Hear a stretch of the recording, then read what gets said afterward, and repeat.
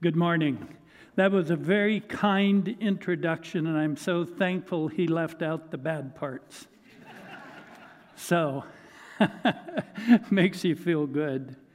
I'm going to be sharing with you this morning from Jeremiah 26. I want to share some things preceding these things, just a few comments.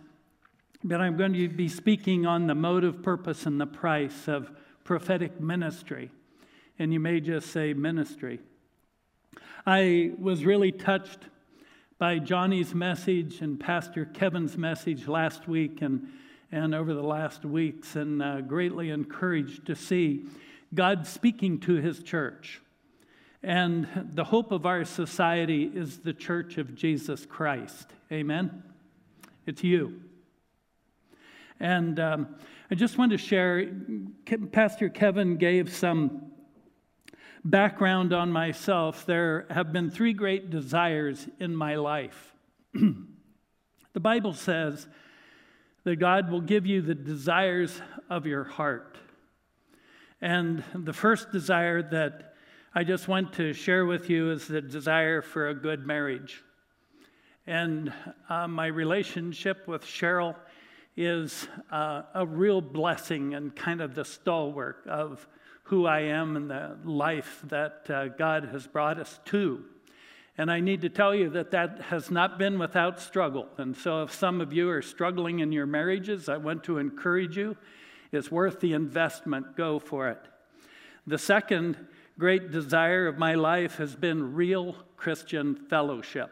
I've been a pastor for years, and many times the churches, regardless of what I tried as a pastor, remained organizations, and people just kind of went to church and never really became the church. What I have experienced at Calvary Chapel South is the church, where there are deep, abiding relationships here that are substantial. And if you're not experiencing that, I want to encourage you to get involved in a small group, talk around, get involved, and contact people, start developing accountability relationships with other people. Our home group, those people, I tell you what, I come together weekly with them, and they speak into my life, and I just don't even know where it all comes from. Real Christian fellowship is here. And that desire of my heart has been fulfilled, and I desire to see that reality in your life. And the final and third great desire of my life has been to speak forth the Word of God. And God has privileged me with that ability, and that's what I'm going to be sharing from this morning. As I proceeded in ministry and I read the scriptures, I began to find out that this is prophetic ministry, preaching the word. And I've discovered that it's not only important to rightly divide the word of truth, but to rightly apply the word of truth. And I'm going to kind of show my age here. I can remember when I was a kid, our old family doctor would come to the house and he had a bag, and that dates me when the doctor came to your house. And he would examine you, and then he would get in the bag and have pretty much what you needed.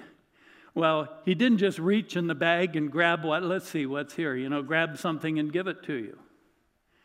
But there's a prescribing aspect to it. And we not only need to understand the Word of God, but we need to be able to apply it appropriately in the lives of people in the time in which we live.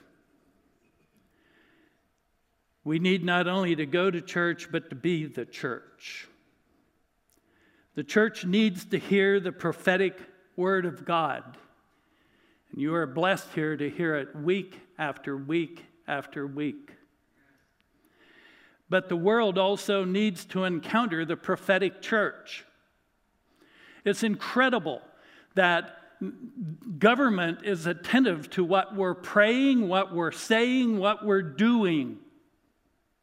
People say, I wish I could do more. You're doing it. And we need to function as God's people. And we need to recognize the centrality of prophecy in the ministry of the church and the church's ministry to the world. It's interesting as we look at scriptures, the Old Testament is identified throughout Scripture as the law and what? The prophets. Centrality of prophecy. We get into the New Testament, and the Apostle Paul, writing to the church in Corinth, writes, and it's not going to be on the screen here, he says, "Pursue love, yet desire earnestly spiritual gifts, but especially that you" what? "Prophesy. For one who speaks in a tongue does not speak to men, but to God. For no one understands, but in his spirit he speaks mysteries. But one who prophesies speaks to men for three things: edification, exhortation, and consolation." Do we need that in the church today? And so we need prophets who speak forth the word of God. In 1 Corinthians 14, 29-33, Paul writes, "Let 2 or 3 prophets speak, and let others pass judgment. But if a revelation is made to another who is seated, the first one must keep silent. For you can all prophesy one by one, so that all may learn and may be exhorted, and the spirits of the prophets are subject to the prophets. For God is not a God of confusion, but of peace, as in all the churches of the saints." I meet with Pastor Kevin and Greg Parker and Gary Vanderhoff and Leonard Grayman every Wednesday. And we meet on Zoom, and it is fascinating how they keep prophesying. And there are many times they touch a button, and I want to say something. Paul said the spirit of the prophet is subject to the prophet. Be quiet and listen. And how God is speaking in the church through many, many mouths. And I challenge you to be one of those mouths. Today, there's a great difference between thinking and knowing. We watch news broadcasts, and they have their pundits who begin, "I think, blah, blah, blah, blah, blah." But God needs people who know. I jotted down there 3 kinds of people: those who know, those who think they know, and those who don't know. And I tend to fall into the category, the second one, a lot of times. I think I know. But here's the point. What we need to know to be prophetic is 2 things. We need to know the Word of God, and we need to know the God of the Word. And that needs to be the point of the investment of our lives. That needs to be the agenda of Calvary Chapel South, and is the agenda of Calvary Chapel South.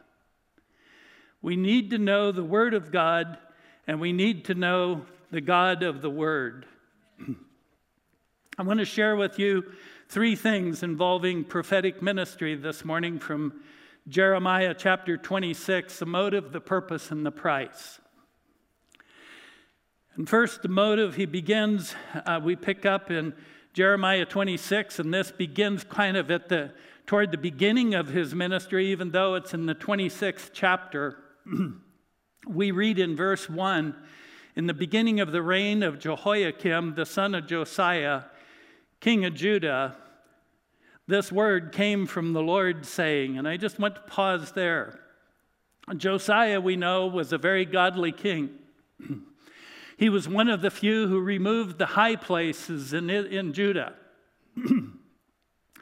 He is the one who took the stand of righteousness, restored the Passover, and brought the nation back to the opportunity to be in a right relationship with God.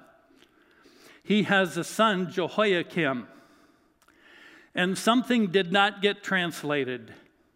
There's a generational translation or a generation gap, and Jehoiakim never got what his father had. Never came to the godliness and to the relationship with God and the commitment to righteousness. And Jeremiah is called in such a time as this. Verse 2, thus says the Lord to Jeremiah, stand in the court of the Lord's house and speak to all the cities of Judah who have come to worship in the Lord's house all the words that I have commanded you to speak. Do not omit a word. Where is he speaking? In the Lord's house. The word of God needs to be heard in the fellowship of the saints, or there is no hope for the state.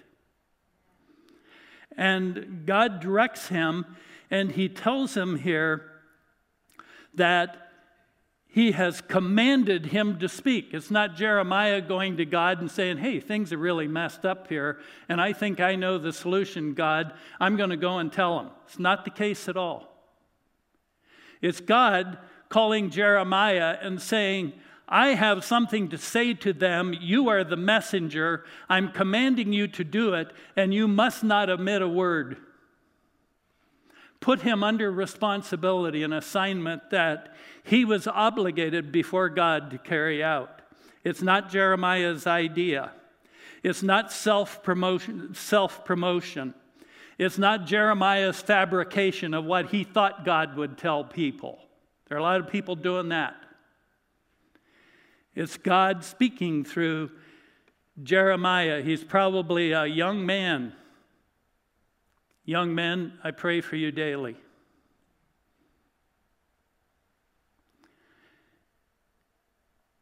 What does God say? He's told that he's not to fear man. Jeremiah chapter 1, 4-8. Some of the first verses in the book of Jeremiah. Now the word of the Lord came to me saying, Jeremiah writes, before I formed you in the womb, I knew you. Before you were born, I consecrated you. I've appointed you a prophet to the nations. Then I said, alas, Lord God, behold, I don't know how to speak, because I'm a youth. But the Lord said to me, do not say I am a youth, because everywhere I send you, you shall go, and all that I command you, you shall speak. Do not be afraid of them, for I am with you to deliver you, declares the Lord. Notice what Jeremiah provided. He didn't know what to say. He didn't have the ability to speak. He was young and inexperienced. All he had was the will to subject to what God was calling him to do. That's all he needed. And that's what we need here today. It's simply the will to say, Lord, what is it that you would have me do? And we look down through this to Jeremiah. He provided weakness. He was not a superhero. I find in churches today, people say, I can't do anything. I'm not educated. I'm not very smart. Whatever. You know, whatever your excuse is, throw it away. The call of God to speak forth his word. Jeremiah 1, 9-10, then the Lord stretched out his hand and he touched my mouth, and the Lord said to me, behold, I have put my words in your mouth. See, I have appointed you this day, oh, look at this, over the nations and over kingdoms, to pluck up and to break down, to destroy and overthrow, to build and plant. It's not our ability. We don't have that ability. It's God's ability. It's God's ability. And it's God's glory. His unction and his spirit, it is his grace. We many times, as we talk about grace in the Christian community, we think of food, clothing, house payment, you know, those kind of things. Grace goes far beyond that. Grace is your ability to minister. Grace is your ability to touch people for good. Grace is your ability to influence this world, this society, the nations of the world. That's God's grace. God's word is the authority through the prophet. God didn't give Jeremiah authority. God says, you submit and obey, and I will exercise my authority. Prophetic ministry is not some ego trip where you say, look at me, I'm on the platform, you're not. It's not what it's about. It's about the simple humility to obey God. No more complex.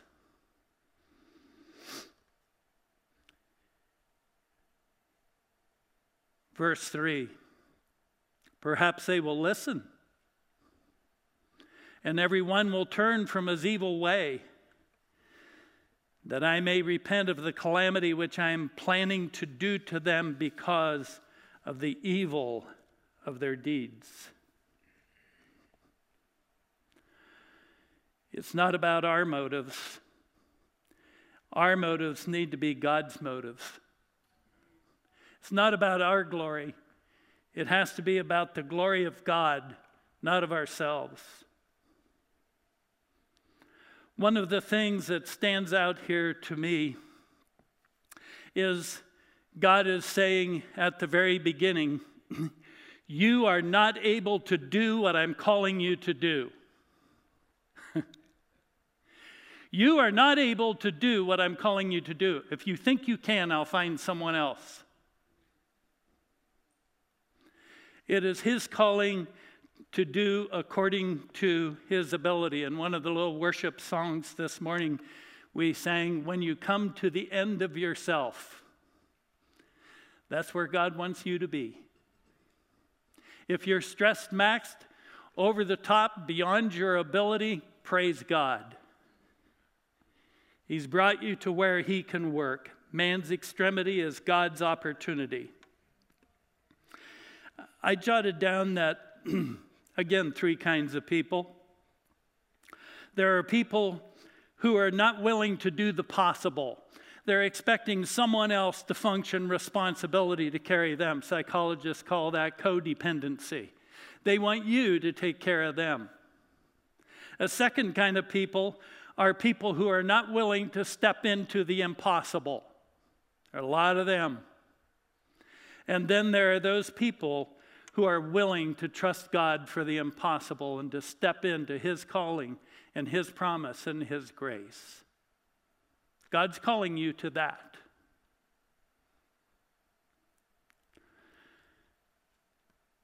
Jeremiah goes on and God tells him that the reality of Jeremiah's situation is certain destruction. I'll read it and then get back to that. God says, and you will say to them, thus says the Lord. Here's God's word. If you will not listen to me to walk in my law, which I have set before you, to listen to the words of my servants, the prophets, whom I've been sending to you again and again, but you have not listened, then I will make this house like Shiloh, and I will make this a curse, make you a curse of all of the nations. Here's what God is telling him, the future for Israel, not just in the temple, but the future for Israel is certain destruction. There was a song in the 70s, we're on the eve of destruction. The message is still true. Our society is destined for judgment. Destruction is on the horizon. We cannot just justify what's going on and say, well, that's the political arena. Let me tell you, abortion is not a political issue, it's a moral issue. Marriage is not a political issue, it's a moral issue, it's a biblical issue. And our society is destined for destruction. The question is, what will happen? I'll get to that later. He mentions Shiloh. And Shiloh is where they brought the tabernacle, and they pitched the tabernacle there and put the Ark of the Covenant. The thing, as time went on, they built high places and other altars to false gods at Shiloh. The prophets warned them not to do that. They ignored it, and God brought judgment. The scripture says in Jeremiah 7, he says, go now to my place, which was in Shiloh. I made my name dwell at first, where I made my name dwell at first, and see what I did. because of wickedness of my people Israel, and now because you have done all these things, declares the Lord. And I spoke to you, rising up early and speaking, but you did not hear. I called you, but you did not answer. Therefore, I will do to the house which is called by my name, in which you trust, and to the place which I gave you and your fathers, as I did in Shiloh. I will cast you out of my sight, as I have cast out your brothers and all the offspring of Ephraim. All across Europe and this nation, there are large buildings, especially in New England, that used to be churches. Fancy cathedrals and structures with a handful of people at the best meeting in the little chapel. And God has removed his spirit from churches around this world who refuse to repent, who refuse to honor him. God's call is to repentance, to the church first and then to the world.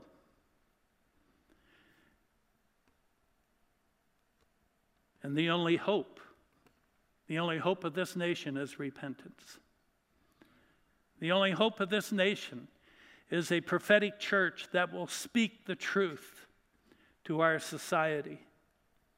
In verses 7 through 8, Jeremiah writes, the priests and the prophets and all the people heard Jeremiah speaking these words in the house of the Lord. And when Jeremiah finished speaking all that the Lord had commanded him to speak to all the people, the priests and the prophets and all the people seized him, saying, "You must die." I certainly hope I get a better response this morning. I have ice cream in the freezer. And their response is not repentance. Their assumption is that if we can destroy the prophet, we excuse ourselves from accountability to God. And they cried out, "He must die." The response is up to the hearer, not to the messenger. I find many Christians who are greatly discouraged because they've trusted God and they've taken their stand and they've spoken the word and the results didn't come. You're not responsible for the results. One of the things that I learned early in my training, one of my professors said to me, "Lowell, you're not responsible for people, you are responsible to people." And we need to understand that. We cannot change anyone. We can only be faithful to God's calling. And then the last verse here, verse 9, "Why have you prophesied in the name of the Lord, saying, this house will be like Shiloh, and the city will be desolate, without inhabitant?" And all the people gathered about Jeremiah in the house of the Lord. He's in bad straits. Standing in the midst of a bunch of angry people who are saying, "You must die." Want to be a prophet? You say, why? Why are you saying this? And we have to look not only at the motive of Jeremiah, which is simple obedience to God, but to look at the purpose of Jeremiah, God's purpose in his life. And we need to understand this. This is profoundly important because many times I lapse over to the wrong purpose. I look at this society and I think, God, bring judgment. And God is saying, I want redemption. I want repentance. And I act like I'm the righteous one, putting myself in the seat of Moses, wanting to see, bazoom, big zap, like the sons of Zebedee. "Lord, should we call down lightning on these people?" And the purpose of God's calling upon our lives. Jeremiah 26, 10 to 15, verse 10. "When the officials of Judah heard these things," just want to pause there. The officials of Judah, what are they? Who are they? They're politicians. You laugh, we hate politicians. They need to hear the word of God. And the church needs to hold it forth. People say, "Oh, all politicians are rotten." That's not true. When all the officials of Judah heard these things, they came up from the king's house to the house of the Lord and sat in the entrance of the new gate of the Lord's house. Now, I did a little bit of research, and I have found that expression, the new gate of the Lord's house, only 2 places in Scripture. Here in Jeremiah 26:10, and also in Jeremiah 36:10. And we have to ask the question, where did it come from? What is the new gate about? Who produced it? There's no evidence of it in Josiah's time. Could it be, this is purely speculation, I will admit this, I'm not saying this is what the Bible says. Could it be that Jehoiakim is responsible for fabricating a new gate in the Lord's house? You think about it. A new gate, a new way to enter into the presence of God. Pastor Kevin has been talking about the progressive Christianity. That's a new gate. Where we've advanced too far beyond the old gospel. We have to have a new mentality and a new understanding of our God is loving and He loves all people and everybody and anybody can enter in. There's a new gate, a new way in. Morals don't matter, values don't matter, conduct doesn't matter. Everybody is in. A new gate. In Jeremiah 36:10, the other place where the new gate is mentioned, we read, "Then Baruch read from the book the words of Jeremiah in the house of the Lord." I need to back up. "Then Baruch read from the book the words of Jeremiah in the house of the Lord in the chamber of Gemariah, the son of Shaphan the scribe, in the upper court at the entry of the new gate at the Lord's house to all the people." Now what's going on here?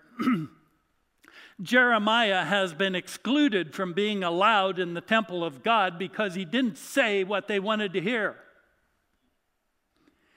He did not buy into the progressive secularism, which is really just old liberalism,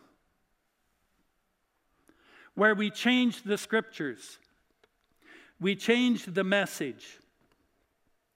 Jeremiah is not allowed in, so he writes down the word of God and sends it through his scribe, Baruch, and he reads it at the new gate. The sequence following this is that he's called before Jehoiakim, who sits by the brazier, and as they read the word, he tears it up and throws it into the fire. And Jeremiah rewrote it. The hatred for the word of God. The new gate. You know, what's going on today is the enemy puts pretty names on ugly things. Progressive Christianity sounds so good. Liberalism, open-mindedness sounds so good and inclusive. It ignores the truth of the gospel. One of the things that I have observed in history is that liberalism and progressive Christendom was born in the seminaries of the church. When the seminaries began to textually criticize the scriptures and begin to say, well, Isaiah wasn't written at this time, it was written a lot later. In fact, Isaiah didn't even write it. And these New Testament books, Paul probably didn't write them. They weren't written at that time, and they started to tear pages from the scripture. And they began to say, well, the Word of God is in the Bible, but the Bible is not the Word of God. And the church hit the slides, and whole denominations have died because of the departure from faithfulness to the Word of God. The refusal to speak forth the Word of God, the refusal of the church to be prophetic, sanctioning righteousness, rejecting godliness. In verse 11, Jeremiah writes, "Then the priests and the prophets spoke to the officials And to all the people saying, a death sentence for this man, for he has prophesied against this city, as you have heard in your hearing. A death sentence. Today, Jeremiah would be accused of hate speech. If a Christian tells the truth, we're accused. That's hate speech. We cannot tolerate hate speech. When you say anything of consequences to sin and God's judgment, that's hate speech. There are whole passages of Scripture that cannot be read in Canada because they are dubbed hate speech. We're to affirm people and to make them feel good. Don't tell them the truth, it hurts. Progressive Christendom is reconciling God to this world. God, you got to be a little bit easier on people here. Nobody's perfect. Remember, you're a God of love. You cannot bring judgment. But the gospel of Jesus Christ is reconciling the world to God. And this world needs to be reconciled to God, and the first step is deep, heartfelt, painful, as on the day of Pentecost, conviction of sin and a cry to repent. And a plea to salvation. God, what must I do to be saved? What will it take? Whatever it is, I will do it. The church has to be prophetic. Verse 14 and 15, but as for me, behold, I am in your hands. Jeremiah says to them, do with me as is good in your sight and right in your sight. Only know this for certain. He speaks prophetically to them. Know this for certain, that if you put me to death, you will bring innocent blood on yourselves and on this city and its inhabitants. For truly the Lord has sent me to you to speak all these words in your hearing. Jeremiah says, you want to kill me? Thank you. Go for it. Even prophets get dry throats. Yeah, I'm getting dry. Thank you, Garrett. Want to kill me? Okay. You want to be a prophet? It's putting your life on the line, willing to pay any price, and subjecting yourself, trusting God completely. The choice is for the hearer to make. They can make things better for themselves or they can make things worse, but they have to hear the call. Their choice. Final section, prophecy, the price. The price of prophecy. Many people wanted to follow Jesus, and Jesus would turn to them. You need to understand, foxes have holes and birds have nests, but the Son of Man has nowhere to lay his head. You know, if you set your hand to the plow, there's no turning back. You want to go bury your father first? Just go stay with your father. You want to be a prophet? You want to follow Jesus? Then the officials and all the people said to the priests and to the prophets, no death sentence for this man, for he has spoken to us in the name of the Lord our God. Then some of the elders of the land rose up and spoke to all the assembly of the people. The price of prophetic ministry. I think this one reason is why we see so little of the prophetic church in the United States of America, because there's a price.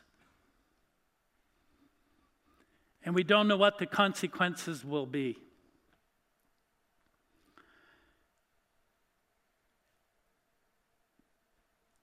It's interesting, I jotted down, the prophet is not for profit. P-R-O-P-H-E-T is not for P-R-O-F-I-T. The prophet for profit is a false prophet. It's not about money. If you're going to follow Jesus and if you're going to speak forth his word, it's going to cost you. That cost is uncomparable to the blessings and the benefits of God. But you need to be willing to pay a price. In verse 16 and 17, the officials and all the people, the priests and the prophets, I already read it, no death sentence for this man. They're the officials from Josiah's court. This is Jehoiakim. They are probably people who remember his godly father and who recognize that his words are true. And they take a stand on Jeremiah's behalf and say, you're not going to kill this man. There are those who stand with you and for you as you stand for Christ sometimes. There are three great temptations to compromise. I was talking with Kevin about this yesterday. They make terrible motives. The temptations to compromise are money, organizational prominence, and academic recognition. One of the men who mentored me, his name is Alger Fitch, and I was about ready to graduate from Bible college where he was teaching.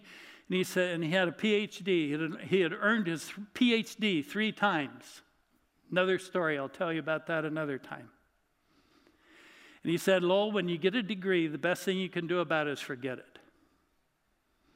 It's not about academics. It's about training you and discipline for Jesus Christ.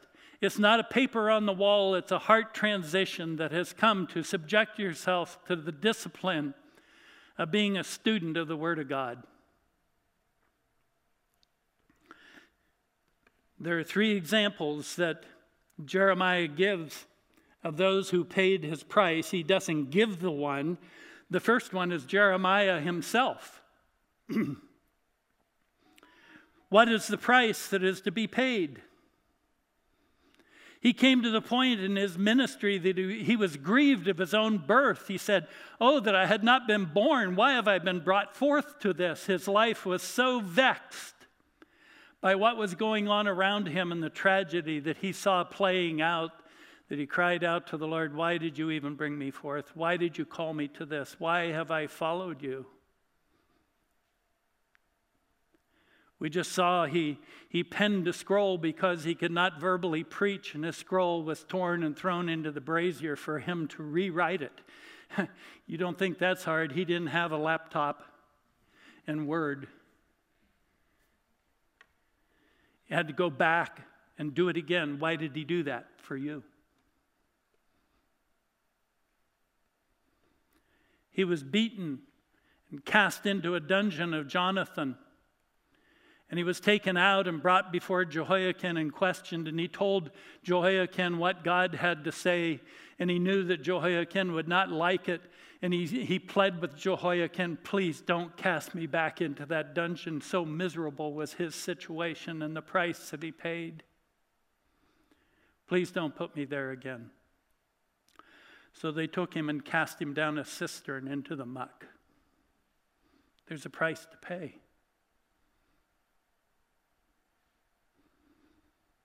There's a price to pay. He wept not for his own sufferings, but he was broken for the hardship that was coming upon the people that he loved so much and he pled with to repent. There's a price to pay.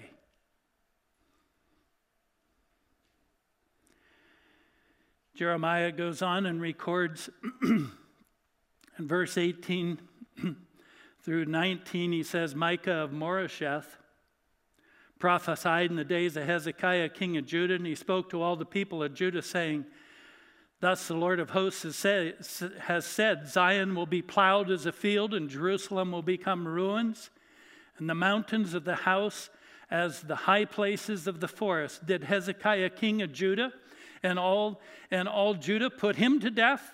Did he not fear the Lord? Didn't Hezekiah fear the Lord and entreat the favor of the Lord? And the Lord changed his mind about the misfortune that he'd pronounced against them. But we're committing a great evil against ourselves.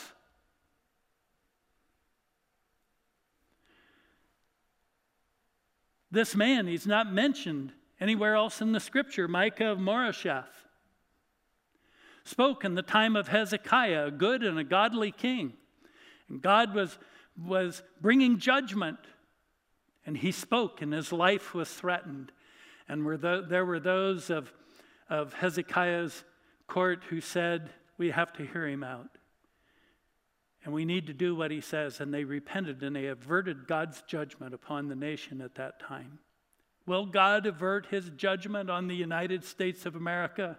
God, I pray so. God, I pray that there will be repentance. I pray that people will be convicted of the Spirit and acknowledge their sin and call upon the name of Jesus Christ, and our nation may stand. I fear for this land.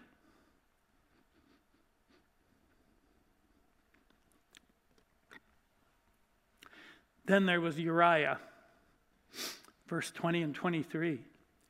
Indeed, there was also a man who prophesied in the name of the Lord, Uriah the son of Shemaiah from Kiriath Jearim. And he prophesied against this house and against the land, words similar to all those of Jeremiah. When King Jehoiakim, look, it's Jehoiakim, the guy that Jeremiah is standing before. When King Jehoiakim and all his mighty men and all the officials heard his words, then the king sought to put him to death. But Uriah heard it, and he was afraid, and he fled and went to Egypt. Then Jehoiakim sent men to Egypt. Elnathan, the son of Achbor, certain men with him into Egypt, and they brought Uriah from Egypt and led him to King Jehoiakim, who slew him with a sword and cast his dead body into the burial place of common people, treated him like trash. Who killed him? Jehoiakim. With his own hand, with his own sword. No sparing Uriah. He paid the ultimate price for complete obedience to God.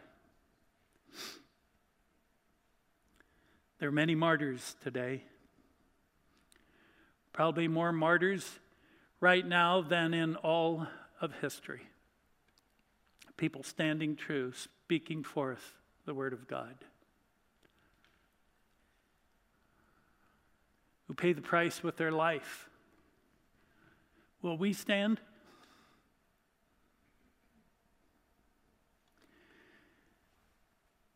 Fortunately, verse 24, by the hand of Ahikam, the son of Shaphan, it was with Jeremiah, so that he was not given into the hand of the people to put him to death. He was spared. Fortunately, we don't know.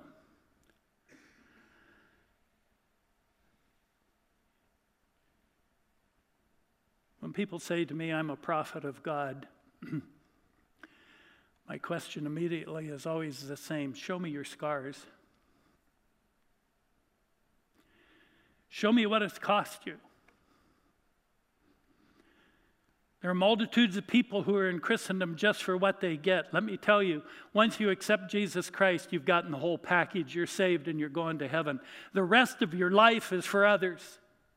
The rest of your life is for others, for the salvation of others. And that was the purpose for Jeremiah's life and ministry, that others may repent and come to salvation. That's why you're alive. There's a final consideration that I did not include, and that is the results of Jeremiah's ministry. Big question mark. One of the finest prophets. You know, there's the prophet Jonah who didn't want to preach, and a whole nation fell down and believed in faith and was saved. And then there's Jeremiah who wanted to proclaim the word of God, and it's hardly recognizable that anybody ever listened to him. But we are. We see the example of a humble individual who heard God's call and accepted it and spoke forth simple obedience to God. People need to decide for themselves We're responsible to people. We're not responsible for people. You can go back to Ezekiel 33 and some passages and see the description of that. But today, I just want to end with one verse. You know, when a preacher says end, don't get ready to leave. One verse, Habakkuk, chapter 1, 1-5. A prophet of God describes his experience, the oracle which Habakkuk the prophet saw. He's looking around and he's preaching. And here's his prayer. How long, O Lord, will I call for help? And you will not hear. I cry out to you violence, and you don't save. Are you paying attention, God? Why do you make me see iniquity? Why do you cause me to look on wickedness? Yes, destruction and violence are before me. Strife exists. Contention arises. Therefore, the law is ignored, and justice is never upheld. For the wicked surround the righteous, therefore justice comes out perverted. Does that sound like today? Verse 5, God answers his prayer. Look among the nations. Observe, be astonished, wonder, because I'm doing something in your days you would not believe if I told you. God is working today. And we must not be thrown off by the delusion that just because everything is terrible and it looks like everything is falling apart, there's no hope. There is hope and obedience to God, and God is working. We don't have to see. We don't have to comprehend. We simply need to obey. And so how about you?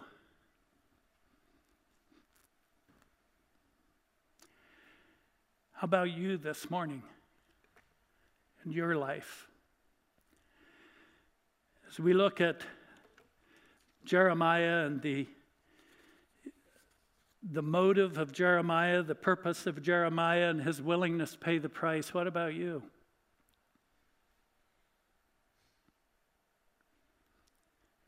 Are you part of the problem or are you part of the solution? Are you willing to look at the impossible and say, well, it's too hard for me, I don't think so? Or are you willing to say, God, I'm here, and you tell me what to do and I'll step forward?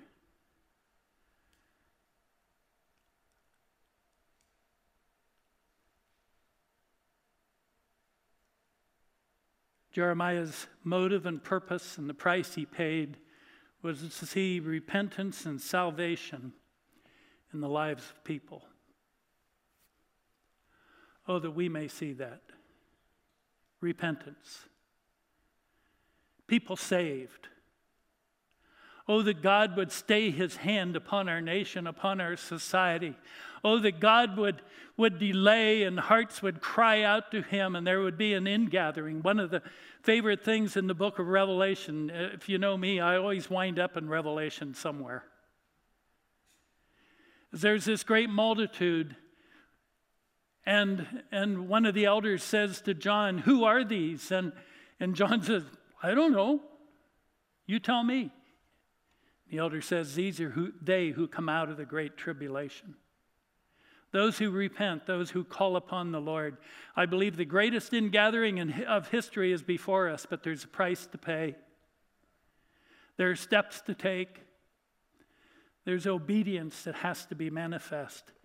And I challenge you to that. And if you this morning have not accepted Jesus Christ, the first step, the first thing, is your repentance before him and your acknowledgement of your sin and that you need a Savior. And that you cry out to him and you say, Lord Jesus, I ask that your blood shed on Calvary would be covered and cleanse my soul and my life from my sin, that I may be saved. And then once you're saved, Lord, may I be a part of the salvation of others.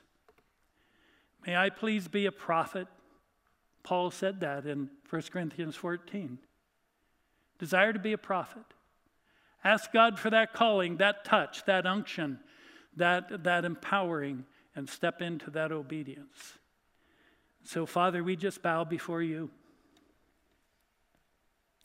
We hear your voice. It's not hard to recognize it is from cover to cover in your word. I pray for these people, Lord, these people who are viewing online and these people here in this room.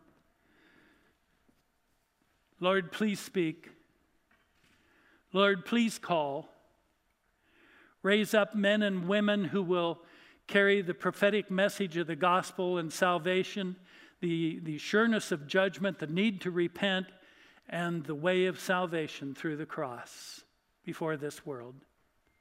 Lord, we pray that your church would be prophetic. We thank you for this ministry right here that we're a part of, this prophetic ministry.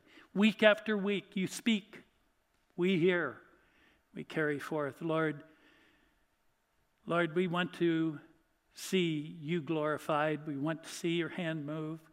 We want to see lives saved. We want to see a whole nation brought before the cross.